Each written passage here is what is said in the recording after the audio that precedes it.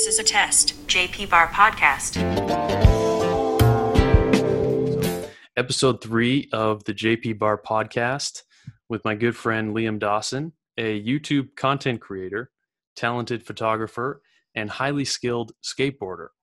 Liam and I have done lots of creative work together and spent lots of time in libraries really across Western Canada, Red Deer, Calgary, and Vancouver, reading, discussing books, and doing lots of learning together. So I think as Tim Ferriss kind of a definition that he uses for friendships like ours is a thought partner. I think that's the word that's great. that he uses. And I think that describes our friendship. We get into a lot of philosophical discussions and just talking about books and maybe business ideas, but mainly we go quite lateral and really just kind of out there thinking. So it's great to connect with someone like you for one of these early episodes of my podcast. And I'm sure we're going to provide some real good stories and some value to other like-minded people in this episode.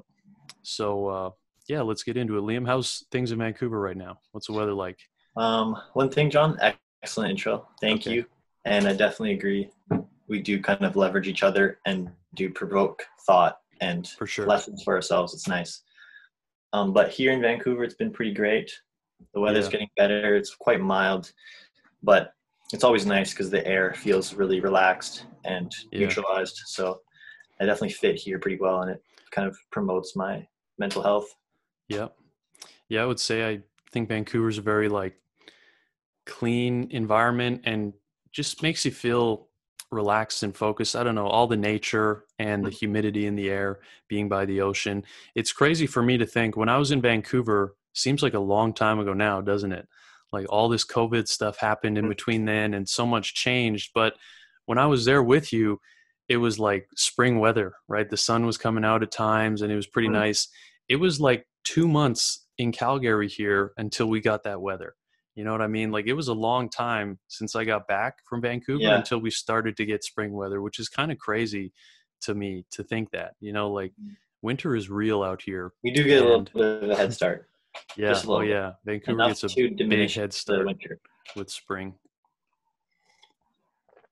Okay. So let's get right into it. So when I think about the world, when I look and analyze things, I realize that we really live in a world of infinite possibilities, right? Like just true abundance. As corny as that word can be sometimes, like a lot of people use that word abundance in this kind of hoorah, mystical way, but I don't know how else to describe the world that we live in other than abundant, right? And with all those possibilities, a question that I always ask myself, and I don't know if anyone really knows the answer to, but that question is, how can we be sure that what we're doing is truly authentic to who we are, and how can we be sure that we're on the right path? It's something I always ask myself, and I think something that you can provide a lot of insights on just through your journey thus far in life. Well, that goes a quite while back, but to answer that question, to at least provide some thought towards that question, is I do think it comes down to, first of all, the most provoking part is what hurts you. Like, where are you finding pain? Do you have mismanaged relationships? Did you move far away and have minimal friends? And then that kind of creates some form of suffering inside you that creates a resistance and an irritation that you just don't quite know how to face. And that kind of provokes more soul searching, so to speak, and finding direction.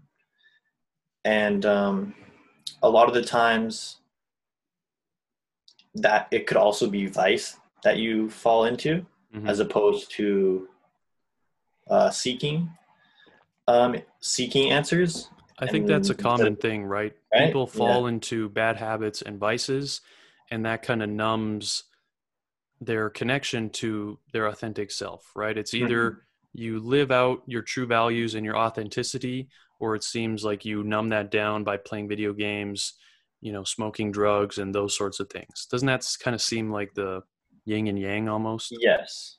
it also takes time and effort to like sit patiently and find answers or seek answers. Yeah. And that's quite difficult to allow yourself time for. It's not difficult. It just requires you to make it's a weird thing, isn't it? Like effort. Yeah, because once you do start living true to yourself, it doesn't seem hard per se. But yet when you're in that place where you feel like you haven't been your authentic self and you have these issues in your life, like maybe relationships are falling apart and all those sorts of things, it can seem very hard and daunting. But once you're in that flow and once you're like have that momentum, it kind of seems like the easiest thing in the world once you're really being authentic to yourself. Right. So it's a really strange concept. Yeah. You really begin to like become fueled by it. Yeah. And like you start to notice your own resistance to not fueling your own kind of desires. Yeah. And that's almost the new vice. But you need to breathe. You need to give yourself time. Yeah. And kind of allow information to process. But yeah, I do think once you start reaching those insights, like a lot of books, like when you start reading for the first time or learning new information, there's a lot of things. Like what triggered my interest in reading was when I was recommended a book and I actually took the time to read it. And this was at a low point in my life because that's pretty much what triggered me reading, because I was like, okay, things are different now. I need to make some new decisions.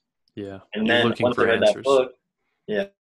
that book, it kind of domino effect my kind of eagerness to read more, but mainly because it debunked a lot of things that people were telling me. And so I started to realize I have to base my own judgment from people I either admire or from real people doing what I want to do. Yeah. And it can't just be anyone or my parents, so to speak, because a lot of the times they're not fully educated in what they're actually doing, or they don't know how to kind of direct you in a direction that suits your personality. Yeah. They just kind of relate and suggest common things that were passed down from them or that they see in the environment. Yeah, kind of generic advice and guidance, right? That doesn't really drive me or inspire me, especially if you don't see the results that you're seeing. You can't really take it to heart. But they just love you. They look for the best of you, but you have to do your due diligence and make the decisions that you think suit you by learning and reading and discovering things. And it doesn't even have to be something you enjoy, just something you slightly think you have a skill or potential in, and then you dive into it and it starts to like fruition into a lot of ideas. But that main moment was understanding, like pretty much understanding the exchange and flow of money and how different people have different results. Yeah. And that what we're taught in school isn't actually the fact to acquiring real sustainability. And that blew my mind because everyone around me is just suggesting go to college, go to school, get a career. And then all of a sudden it just debunked this I thought fact, right? Yeah. But we never actually took the time to research it ourselves. So as soon as I noticed that, it kind of triggered my brain in such a different direction, and it's been different ever since. And I'm definitely happy for that fact, because I wouldn't be myself if it weren't for that. So that's the situation for me. And I thank the man, Marcus Dennis, who kind of recommended the book. A lot of respect to him, a lot of credit. Absolutely. So it's definitely very valuable to have these sort of role models that maybe you find through books, or honestly, like let's just explain how valuable of a real tool like YouTube and podcasts have been to both of us, right? Like unbelievable value in just having these platforms where we can go and find stuff to follow and listen to that really aligns with us, right? It's not like school is, where it's a curriculum and they kind of just shove it down your throat, even if it doesn't necessarily fit with who you are. Like having the freedom and the power to utilize the internet, mainly, podcasts and YouTube, to find these sorts of teachings has been so valuable. Do you have any like insights on that? Like at what age do you think you kind of started using the internet and YouTube for more like self-education purposes and self-awareness stuff instead of just like entertainment? Mm-hmm. Do you have any like specific memories of that? I would say I was on the verge of 19 to 20. 19 was when the book started to click and I started to seek information through books. Yeah. But then when I was 20, I really started to dive into like interviews, podcasts, and informative videos, because that stemmed from the initial debunking myths and offering real facts. Yeah. That kind of opposed the majority. Yeah. And so I was fascinated by that. And then I started searching keywords in YouTube that related to my awareness from those books. And then it kind of dominoed to this day. Yeah. And super valuable. And then libraries as well. We kind of touched on that in the beginning. Yeah, absolutely. It doesn't. I remember those I days. can't say enough of a library. Yeah, I remember those days in Red Deer where you and I would just meet up at the library like quite often. You know, I would take the bus down there sometimes and not even text you, and just like kind of in the back of my mind be like, oh, I hope I meet up with Liam at the library, you know. And often we would cross paths there, and those were good days, man. Like we got into some like very good books, and that was quite a few years ago now, like maybe 3 years ago at this point. 2017, 18-ish. Yeah. So those were super great times, and I love the libraries, man. So much value there. It's just an oyster of like so much. It's ridiculous. Yeah. Like if you're really like entrepreneurial or fascinated with curious, like curiosity, yeah, it's just a plethora of information, and it's just incredible. It makes me want to You go, can choose, but library's still closed here right now. Yeah, I believe mine is too. And that's also another cool But aspect. libraries are extremely touchy, right? So yeah, exactly. That's kind of a, you know, sad reality that with this virus and stuff, who knows what the futures of libraries are. But I think they should just say to hell with it, put the risks aside, and say that the benefits from libraries outweigh the risks, right? One funny fact I'm actually so grateful for is I rented a book for trading psychology right before the library's closed, and I've had it ever since. I've had, own this book now. Okay. Yeah, it's like 3 months. It's not getting returned. Maybe they're just like going to dispel with it now. I own this incredible book. Hilarious. What book is it? It's called 101 Lessons Trading Psychology, I believe, by Robert Steenbarger. I have it in my desk. Yeah. Should I show it? Sure. Do a quick book shout out. Trading Psychology. If anyone's so inclined. This is straight up a university degree. Yeah. In one book. Yeah, I believe it. Psychologically. Yeah. So you definitely have a very entrepreneurial mind. And I think that stems from a lot of the experiences that you just outlined. But you're also a rather free-spirited, you know, skateboarder type, right? So how do you find that balance in life between productivity and, you know, financial stuff, and then, you know, the freedom of expression and creativity and just kind of doing what you want when you feel like it? Where does that balance come into play? Okay, so that's an excellent question. First of all, I'm going to answer the last statement you said, which was freedom of expression. And I truly believe, as being a skateboarder, we're quite outcasted. People don't usually accept us. It's getting better now, but let's be honest, it's still essentially illegal. You get kicked out almost everywhere you go. Just people just don't enjoy the sound of skateboarding and the fact that it essentially defaces property. Yeah. But it's a really great way to release, to find some form of meditation and be able to collaborate with people without being on a team, so to speak. Yeah. And the self-expression, I think, for me, is a little more free-spirited because of skateboarding and the fact that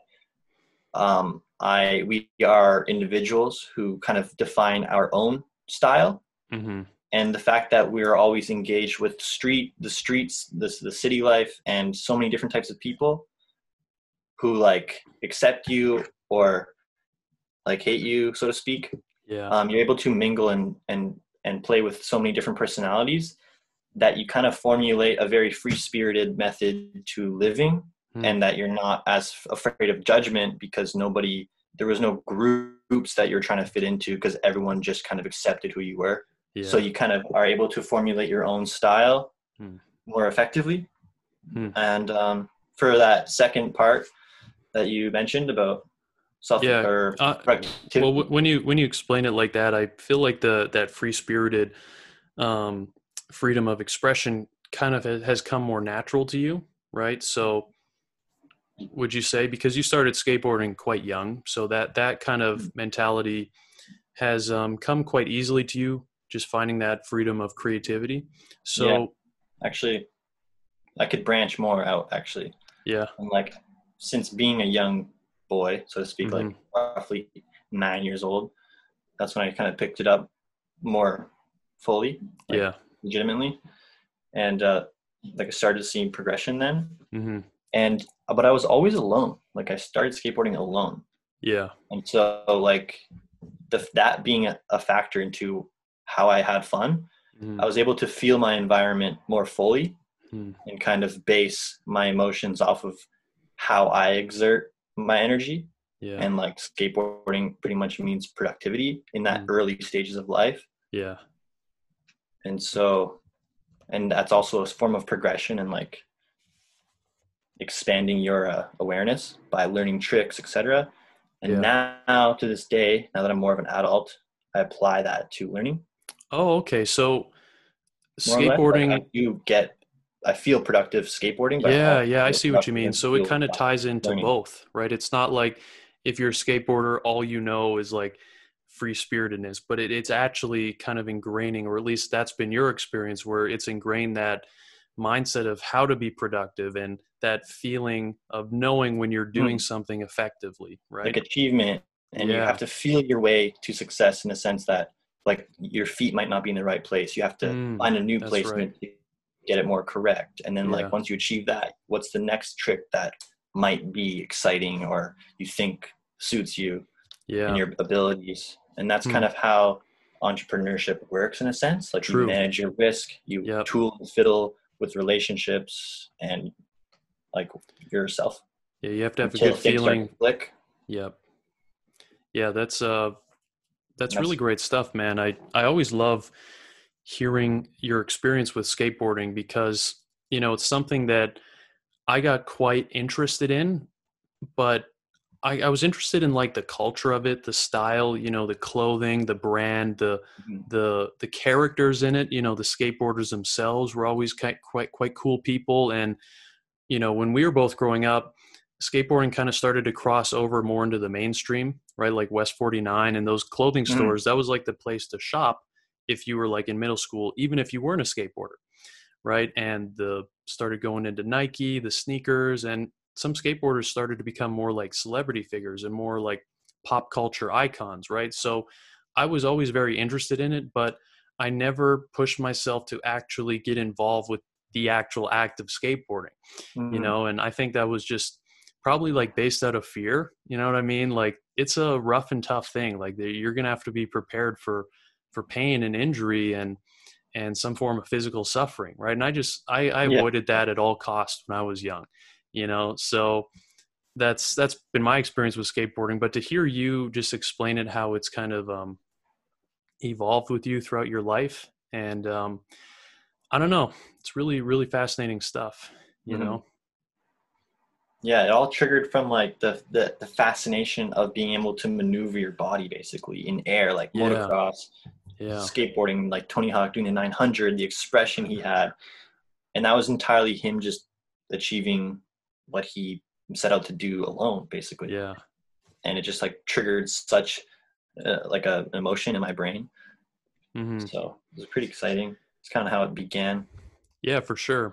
I think that's helped a lot with your self-awareness, as well as later on, like you mentioned, the intensive self-education, thanks to libraries and YouTube and whatnot. So another big interest of yours is architecture. And right now you're really killing it with your YouTube kind of architecture photography vlogs. And I think you've found a very cool niche with that. And that kind of stuff just seems to come out of you quite naturally as well. And maybe if you could just touch a little bit on what your fascination with architecture is and kind of what it means to you. Hmm. Well, let's start off with this. I was in a library, the same library John and I used to get together in. And because I knew there was something missing, like I just naturally was inclined to architecture, there was something missing. I knew there was more to say about it. Mm-hmm. I knew there was something to be explained about what I was feeling internally, but Mm-hmm. nothing was written on paper. And I remember just searching, I don't know how I found the book, but I think I was just in the architectural section, and I Yeah. found literally the book that I was looking for, just spot on. The moment I saw it, it just clicked. I was like, this is for me, renting it. And it was called The Architecture of Happiness by Alan de Botton. Hmm. And he actually has a really cool YouTube video up on talking about this neighborhood in the Netherlands. Okay. And it's a very engaging, like youth-oriented Hmm. and like young adult neighborhood. Yeah. But yeah, so I started kind of reading up on that, and the way he wrote it was really good. He started off with like sculpting furniture, and then all the way into architectural, like historical styles, modern styles, and how color contrast, shape, Yeah. details all have a representation psychologically. And also, like say the early days before it was more modernized, Yeah. all that like sculpting and everything pretty much was to engage religious kind of Okay. Yeah. ideas and also purpose of life at the time, like their Yeah. philosophies of living. Mm-hmm. And the sculptures kind of represented that. So it was like an insight and a memory for people to kind of engage with on their daily commute, etc. Yeah. But I like the fact that he highlighted the relationship between colors, curves, like patterns, Mm-hmm. and how it kind of creates a connection within our own lives. Like maybe we are suffering some form of darkness, or maybe we are looking to achieve greatness, and the scale and volume of a structure is something that we can feel. Yeah. But the textures add more of a personality to define what we're feeling. Yeah, So, that's super interesting. You mentioned something in one of your more recent videos where you were admiring some buildings and you said it's crazy to think like that building's there for us, right? Like I feel like we kind of might drive through a downtown core of a city and just are like, oh yeah, the buildings are nice, da da da.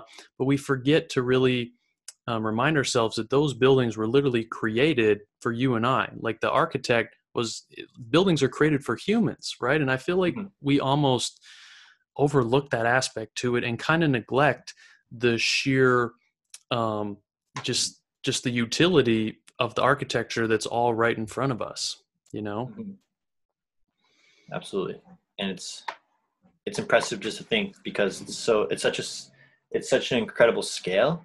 Yeah. That to be even fathom the fact that workers had to kind of communally construct this kind of, and especially with all the equipment, etc. Yeah. Even with the equipment, you just don't understand how they would structure it. I know. It's so exciting. Yeah, it's really quite mind-boggling. And it wasn't until me living in Calgary that I really started to like look at how these buildings are being built, right? Like in my neighborhood right here, there's an apartment building being built down the road for me, and I'm watching how they're creating that one versus this other tower in a different neighborhood that's quite, you know, it's more large scale, right? And just watching the subtle nuances, and just when you look at the workers, right, they're always just like average people, and it's like they're creating this phenomenal structure. Like how do they even know what they're doing? It's so crazy. It's such an amazing feat of human innovation, you know? To summarize though, my fascination with architecture is pretty much the idealization of a more beautiful city, so to speak. But obviously we can't fully create that, in the sense that we have to make sure we preserve history, but also have in mind idealism for future growth. And that's why I think a lot of landmark buildings aren't being built currently, because we still want to sustain a relationship between our environment instead of like extrapolating. True. It comes down to balance again. Right. Despite how beautiful it would be with all these patterns and exaggerations, it just probably wouldn't be practical for maintaining like heritage. Yeah, that's another aspect, is you got to consider human culture, but then also the environment too, right? Like what's the impact of the environment around not just the natural environment, but the human environment, the animal environment. All these things, there's so many factors involved. It's really the most complicated thing is like building human dwellings and structures. It's just so fascinating. And I don't know, I think it's a underappreciated and under talked about subject. Like I said, like most people aren't really considering the architecture around them. People just kind of pass by, and I don't know, I feel like they don't discuss it or appreciate it like they really should. That's almost a shame though, because all you really see in the city, like a large city, is concrete, a little bit of grass, concrete, and materials. Like if you don't like the city, you should probably move to like a smaller town where more greenery and like, you know, obviously I'm gifted because Vancouver has a super great balance. Oh yeah. Yeah. The balance between nature and concrete. I love in your videos when you do highlight some mega structure and then maybe there's trees on it or some vine growing up it, or you take a nice photo that captures that greenery plus that kind of rude brutalist concrete and steel. You know, I just something about that mix and that balance of the two is super cool. It's like a imbalance of balance. Yeah. But it's a good relationship for life, I think. Yeah. You have the like self-expressive, free-flowing. If I'm going to get technical here, I don't even know. Homo sapien? Am I right? Yes, Homo sapiens. And then you have the rigid, like modern man who's trying to get back to business, right? And you have the opposing sides of natural and unnatural, and you have, because we're modern people, you have to fuse the two to create some form of joy, I suppose, or a career. Yep. Yeah, some So form of utility. Yeah, I love it, man. I love your insights with architecture as well. So to wrap this podcast up pretty soon here, one final question I would have for you is, maybe this is an impossible question to answer, but what is your most impactful book that you've encountered in your life thus far? Excellent question. Ooh, I read quite a few, but I don't want to say like a short story or something. Yeah. But I truly, I'm going to say this one really impacted me. I would say Siddhartha by Herman Hesse, if I'm saying that correctly. Okay. Just because of the relationship I had because I was in quite a grieving state of mind when I read this book. And it kind of comforted me and allowed me to have a peace, like understand that it takes time and mistakes will happen. But if you kind of appreciate the flow of living and just take it and learn with it, you can kind of be all right. But it's pretty much about, I believe, the Buddha and his journey from being sheltered from fear and violence from his father until old man kind of came in and shook out, like basically snuck him out of his area. And he discovered like death and all these forms of suffering. Yeah. And then so he kind of left the area, fled everything, and started kind of seeking his own answers and suffering himself, and then seeking more, finding material goods, finding joy, and then suffering, and then finding like a river and an area to kind of settle. You know? Yeah. And it was just a really awesome story of ups and downs, natural and material, and just a journey. A fusion of both. But it's quite a short story, but it has a pretty strong purpose. Yeah. But that's not even nonfiction or fiction. It's kind of like a fuse, I suppose. Yeah. So that's why I would say it's my favorite, because it's a book that you can go back to. Yeah. And it's applicable to the material world and the psychological world. And it gives you a form of comfort when you read it. So, and anyone can read it. It's quite a short story. So that's my favorite book that kind of influenced my character more, I think, That's and the great. way I view living. Yeah. Awesome, man. I love it. Well, thank you for doing this podcast episode with me. I'm sure there'll be many more to come in the future.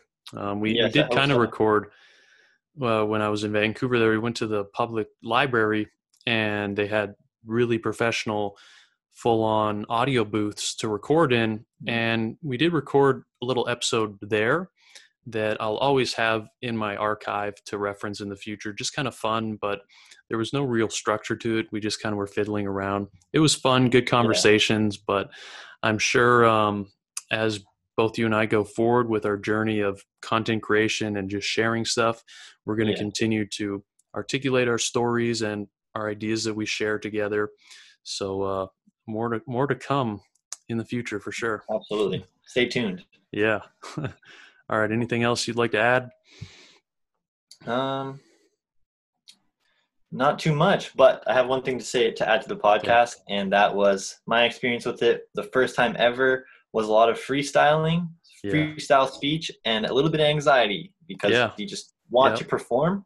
Mm-hmm. But yeah, I think you can just trust the process and be all right with anxiety, judgment, and overall discomfort. Because as long as you can state your values and be all right with failing on the way to understanding yourself, then I think things will be all right. And that way you can't look back and be ungrateful or regretful.